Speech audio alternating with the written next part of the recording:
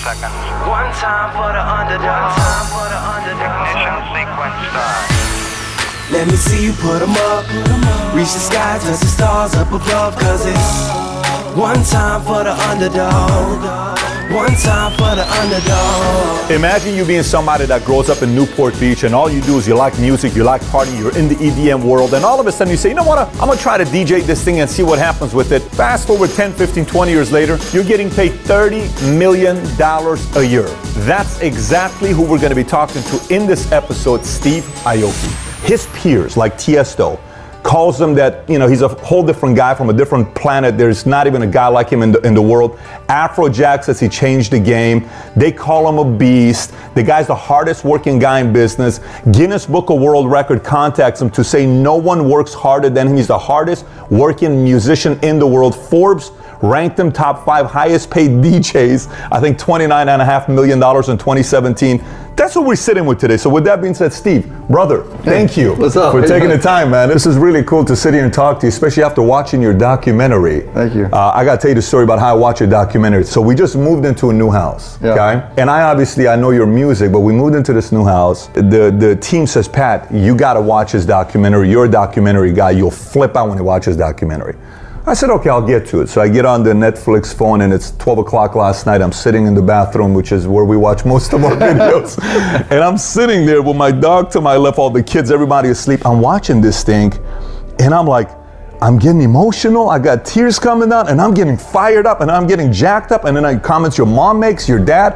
I mean, that's got to be one of the best documentaries out there with your life story. Thank you. So with that being said, prior to us getting into some of the business stuff, what you've done, where you're at, family, your father, Rocky, your mom, how did this whole thing start? Like, did you start off day one? Obviously, I know the story, but for some that don't, did you all of a sudden one day say, I want to be a DJ? How did that come about? Yeah, you know, my story is a little different because I think a lot of kids in the festival games, they're in the crowd, they're 14, 15, and they see it on YouTube and they're like, I want to be a DJ, I want to be on that stage.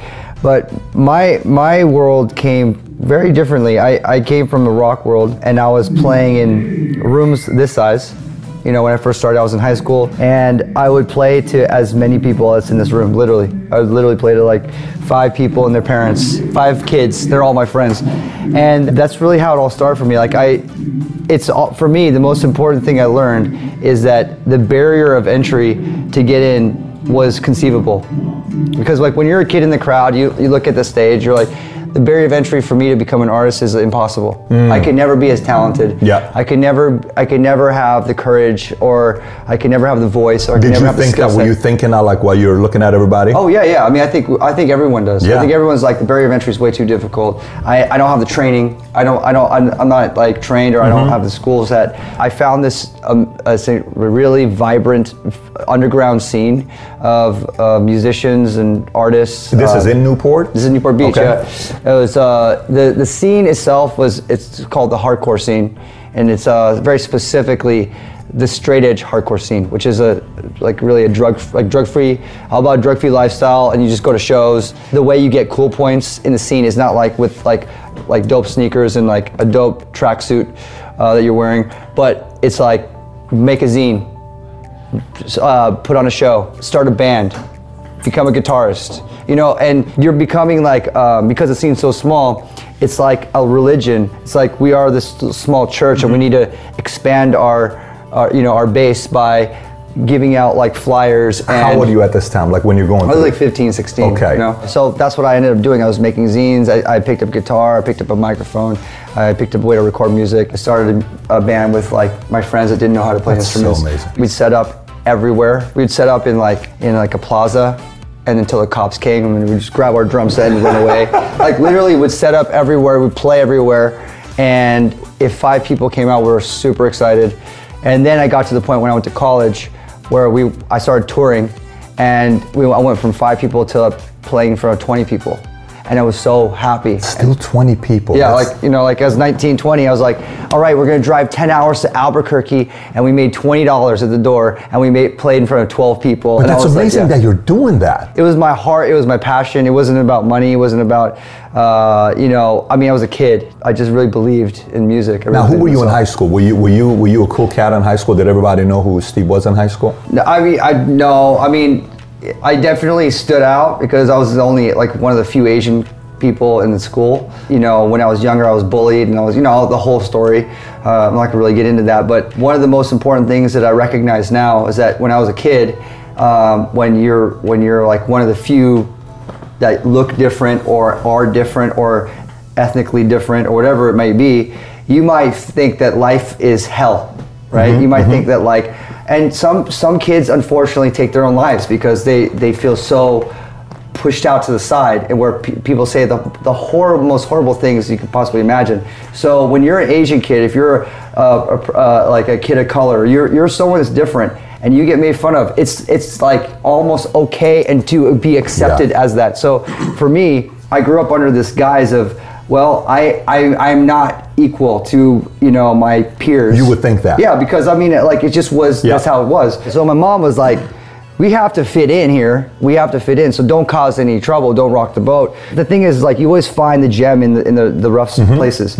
And I was able to find this scene that was like a bunch of like outcasts. Every song, every lyric from the bands that I listened to was about, like, this is like, we're the outcasts. We're the people that don't fit in. Hey, this is our world. This is our community. Who did you listen to? Who were you listening to at that time?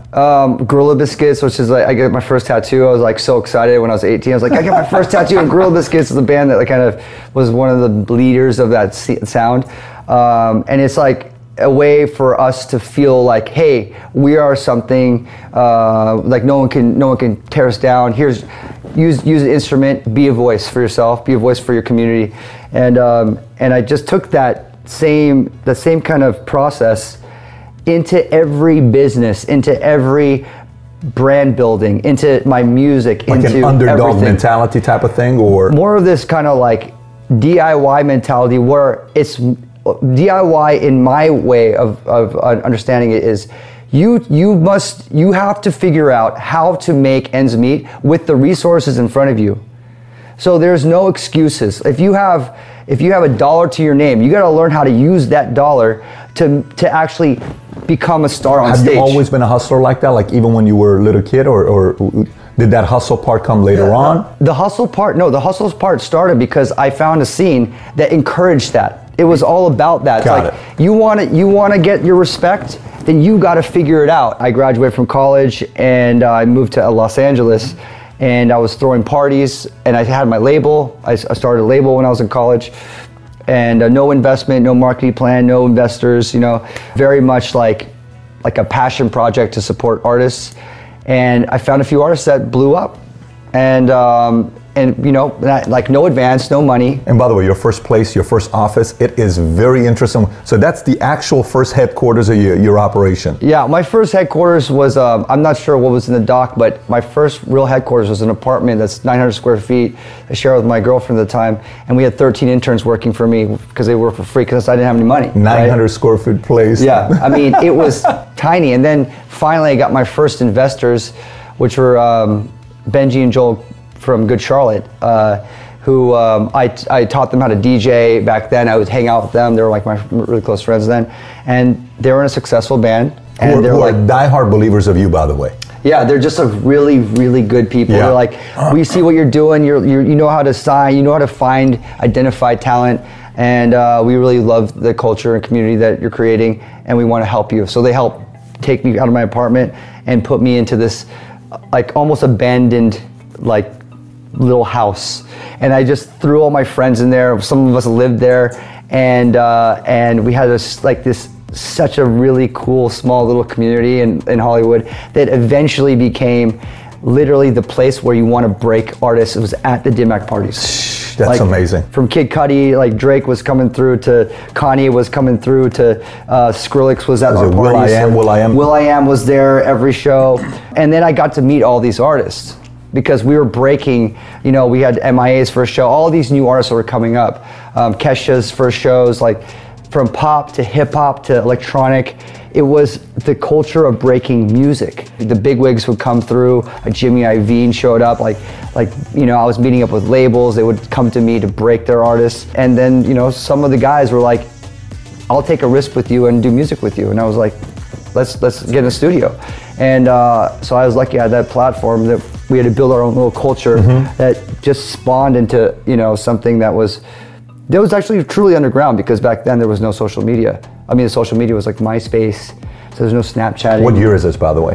It's like 2005 to 2009. And if you want to hear about the underground, if you want to know about the underground, the only way is you have to go into these clubs, these small little places. Now it's not so, you don't have to really go there. It's everywhere. It's just like, you want to know about something that's breaking, you go online. And before, you'd have to go, and like people would travel around the world just to come to our little parties where you'd see like all these different music influencers and people that would all really value the time there, and then I would be able to work with some of these artists, and that's how I was able to start a career. Were you at all thinking about money? Were you at all thinking about what we're going to build, the business we're going to build? Was that on your mind as well? Was it just purely art, creativity? You know, let's produce something nice here together. You know what? Even to this day, 2018, it's always been about creativity. It's never been about money. I mean, at the end of the day, of course I am thinking business now because I'm at a larger scale and I have to think about the business. But if I put the money before the creativity, then the authenticity like almost gets blocked, you know? So I have to really, because my business is all about authentically being creative. That's my business. It's like, I want to be authentically creative and share that experience. Because at the end of the day, whatever I do is about, I am making creations, whether it's product, fashion, this is not mine, but like fashion to music to a live experience. I'm creating something that I'm sharing with you. Now, if I'm like, I need money first before you even see this, you know, if I start thinking like that, then I'm gonna lose that kind of the edge spirit of yours. of it. Yeah. Because at the end of the day, you know, like it's, you know, money will come. And I've realized that. And in some cases, money doesn't come.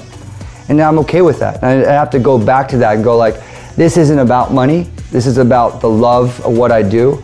And sometimes you have to stop and think about that. And as a businessman, you know, you have to like take a step back. Go like, this isn't about dollars and cents. This is more about just the pure love of creating and sharing your art. Let's transition to a whole different topic here. One of the things that I'm fascinated with is stories like parents. I look at my own family. I grew up in a very weird family, complete, like one on this side, one on the complete. My mother's side, they were communists. My dad said they were imperialists in Iran. Confusion. Like I grew up in the most craziest environment.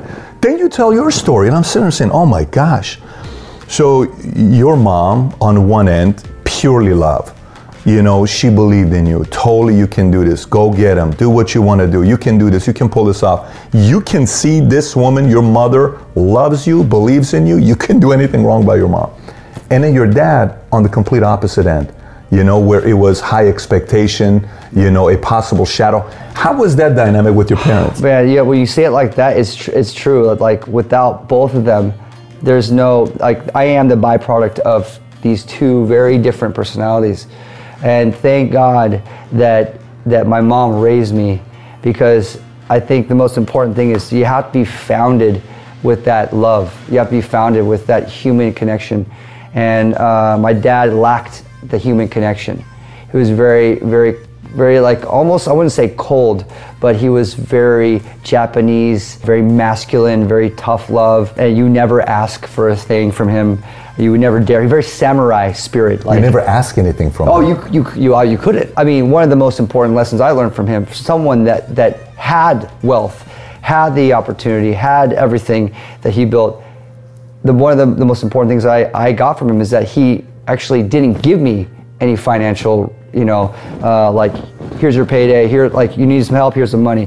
So he never actually like gave me those handouts, and I had to learn on my own, like as if I didn't have this insane like superhero kind of rock star extravagant. Because that's common, you know. Yeah. A lot of time when the dad has the money, it kind of gets, you know. Oh yeah, of course. That's, you know, like, that's the part of your story that I think it's people resonate with. This guy didn't. He comes from money, but you didn't even get money to finance your own company when you first got started. Oh, absolutely not. But I mean, I do have to say, he helped me. He paid for half of my education in college, so I give him credit for that. My mom paid for the other half. UCSB the UC system, awesome education for it was only $13,000 a year. You know, this is what year? This is 90. There's 95 to 2000. So as far as I could be, you can fact check that, but I think it was like less than 15 grand a year. That's UCSB. For a really it's a great education. School, yeah. So like he covered the education. My mom bought me my car, a Suzu Rodeo that I like drove to the ground. So something about your dad, something like some of the things I heard him say. By the way, believe me, I relate. A lot of the life as I'm reading, I'm watching, I relate to this. I think your dad said one time, first of all, for some people that don't know who your dad is, he's the founder of Benihana. He was a champion wrestler. I think he was doing speed boating a couple times. He crashed, almost killed himself. Exactly. There was a story about him in a hot air balloon going from Japan to US or whatever. Broke a world record. You know, all these other things that he did. He's been on Oprah Winfrey's show. You know, he was on all these, Tony Curtis, I think. It was all these other names. You hear Muhammad Ali, all these names. He said something one time, and I'm like, you know what? I'm really curious, how do you process it when you watch him say that? I think one time he said, I work 16, 17 hours a day. Business comes number one, and health comes number two, and family comes number three. Is that what he meant, or did he say it because, you know how sometimes media takes the message somebody and they kind of spin it? Is that what he said, or is that really what he believed? He lived that way. He was like, he wasn't a typical father, you know, that was there, like, you know, making sure, like, my mom was my father and my mother, like, as far as the expectation of what a parent is. He wasn't that, so that's why I'm saying thank God my mom raised me, because I'd be a different person if I was with my dad. But yeah, he was business first, and to be like, the thing is, it's like, when I saw that, I saw it for the first time in the documentary, I started laughing. So you had never seen him say that before? No, I never saw the interview, you know, so my first reaction was laughing, because he was just unabashed in a way where you just like, you almost have to laugh. It's like so gnarly, and you have to laugh about it, you know? So I was laughing, and then I'm looking at other people, because I watched it for the first time in Beacon Theater with like 3,000 other people. And for the Tribeca Film Festival, and I looked over and people were like, oh my God, like, that's horrible. I'm like, and I'm laughing, I'm like the only one laughing. You know, I'm like, oh shit, this is like, I shouldn't be laughing, but that's just how he is. Wow. Like, so he was normal, you're like, I don't know why people are surprised, this is the normal guy I'm used to. That's how he is, he's just like one of those guys that just says it how he thinks it. So there's a part of the interview part of the documentary where you're driving your team, you're telling your manager, you know, this is your job, you're doing this. So, you know, sometimes we see the final product, right? We see the art, we see the artwork, we see the music, we see the entertainment. We're like, oh my gosh, this guy's amazing, throwing cakes, you know, 1,500 cakes around and all the stuff that you're doing.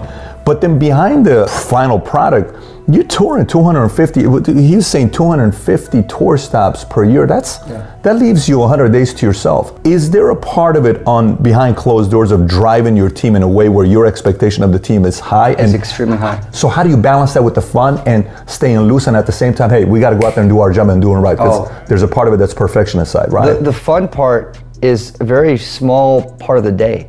It's actually just 90 minutes to 2 hours, that's it. The other hours, we're going to work, and the team has to operate at that level. So I have a high expectation. I'll almost get that. I definitely get that from my father. There's no doubt that like that side for my father has come down, and I have that high expectation. And once my team meets that high expectation, then I'm like, I feel solid. Because you know, like, I think a common phrase for a lot of CEOs, a lot of entrepreneurs out there is that your team, you have to be the dumbest person in the room if you're going to have a successful company. You know, if you're the CEO, you want to be not the smartest person in the room. You want your team to be the sharpest sword in the game. So another thing also I learned is that, as far as building a team, I look at passion before skill set. Like, you have to have a level of skill set, of course, just enough where you know you can grow and nurture that. But you have to have the passion, and you have to drive to learn and be hungry. And I also learned that hunger doesn't also just come with the youth. I'm 40 years old now, and I'm fucking hungry as I've ever been. Seriously? Yeah, still. Tell me why. Because like I look at like all the things that I still need to do, and there's still so much more. It's as if I'm starting from zero again. So that hunger's still there. That fire's still in the belly. And the more I travel, the more I learn that I know very little about the world, and I become, hungry to become that student and embrace and absorb culture and absorb and learn that I need to educate on all these things, and it's all gonna reverberate into my business, whatever my business might be, because the way I am as a person, I think this is also part of my success, is that the minute I feel something that's like really powerful, inspirational to me, the minute I feel that way, I'm immediately going into my head and how can I construct this in a way to share it with the world? And I share that feeling in different mediums, through music, through fashion, through the live experience, through different products, through whatever it might be, that all come from this abundant amount of inspiration. And I can only get that by being around people, connecting with people, seeing different things that just like enlighten me. And then, like I said, it goes right back to me. You see it? Yeah, me going, I still got so much more to go, and it drives me. It drives me, and it keeps me hungry. So that's the part where you're always in recreation mode. You're always recreating yourself, constantly in the recreation mode. Well, Steve, you got to be one of the most fascinating people I've met with, man. I mean, seriously, you're just very interesting on the creative end and also on the execution end. And you can see it here right now with the team that you put together. Brother, thank you so much for taking the time to meet with us. I Truly. appreciate it. Thank you. Thanks everybody for listening. And by the way, if you haven't already subscribed to Valuetainment on iTunes, please do so. Give us a 5-star, write a review if you haven't already. And if you have any questions for me that you may have, you can always find me on Snapchat, Instagram, Facebook, or YouTube. Just search my name, Patrick Bet-David. And I actually do respond back when you snap me or send me a message on Instagram. With that being said, have a great day today. Take care, everybody. Bye-bye.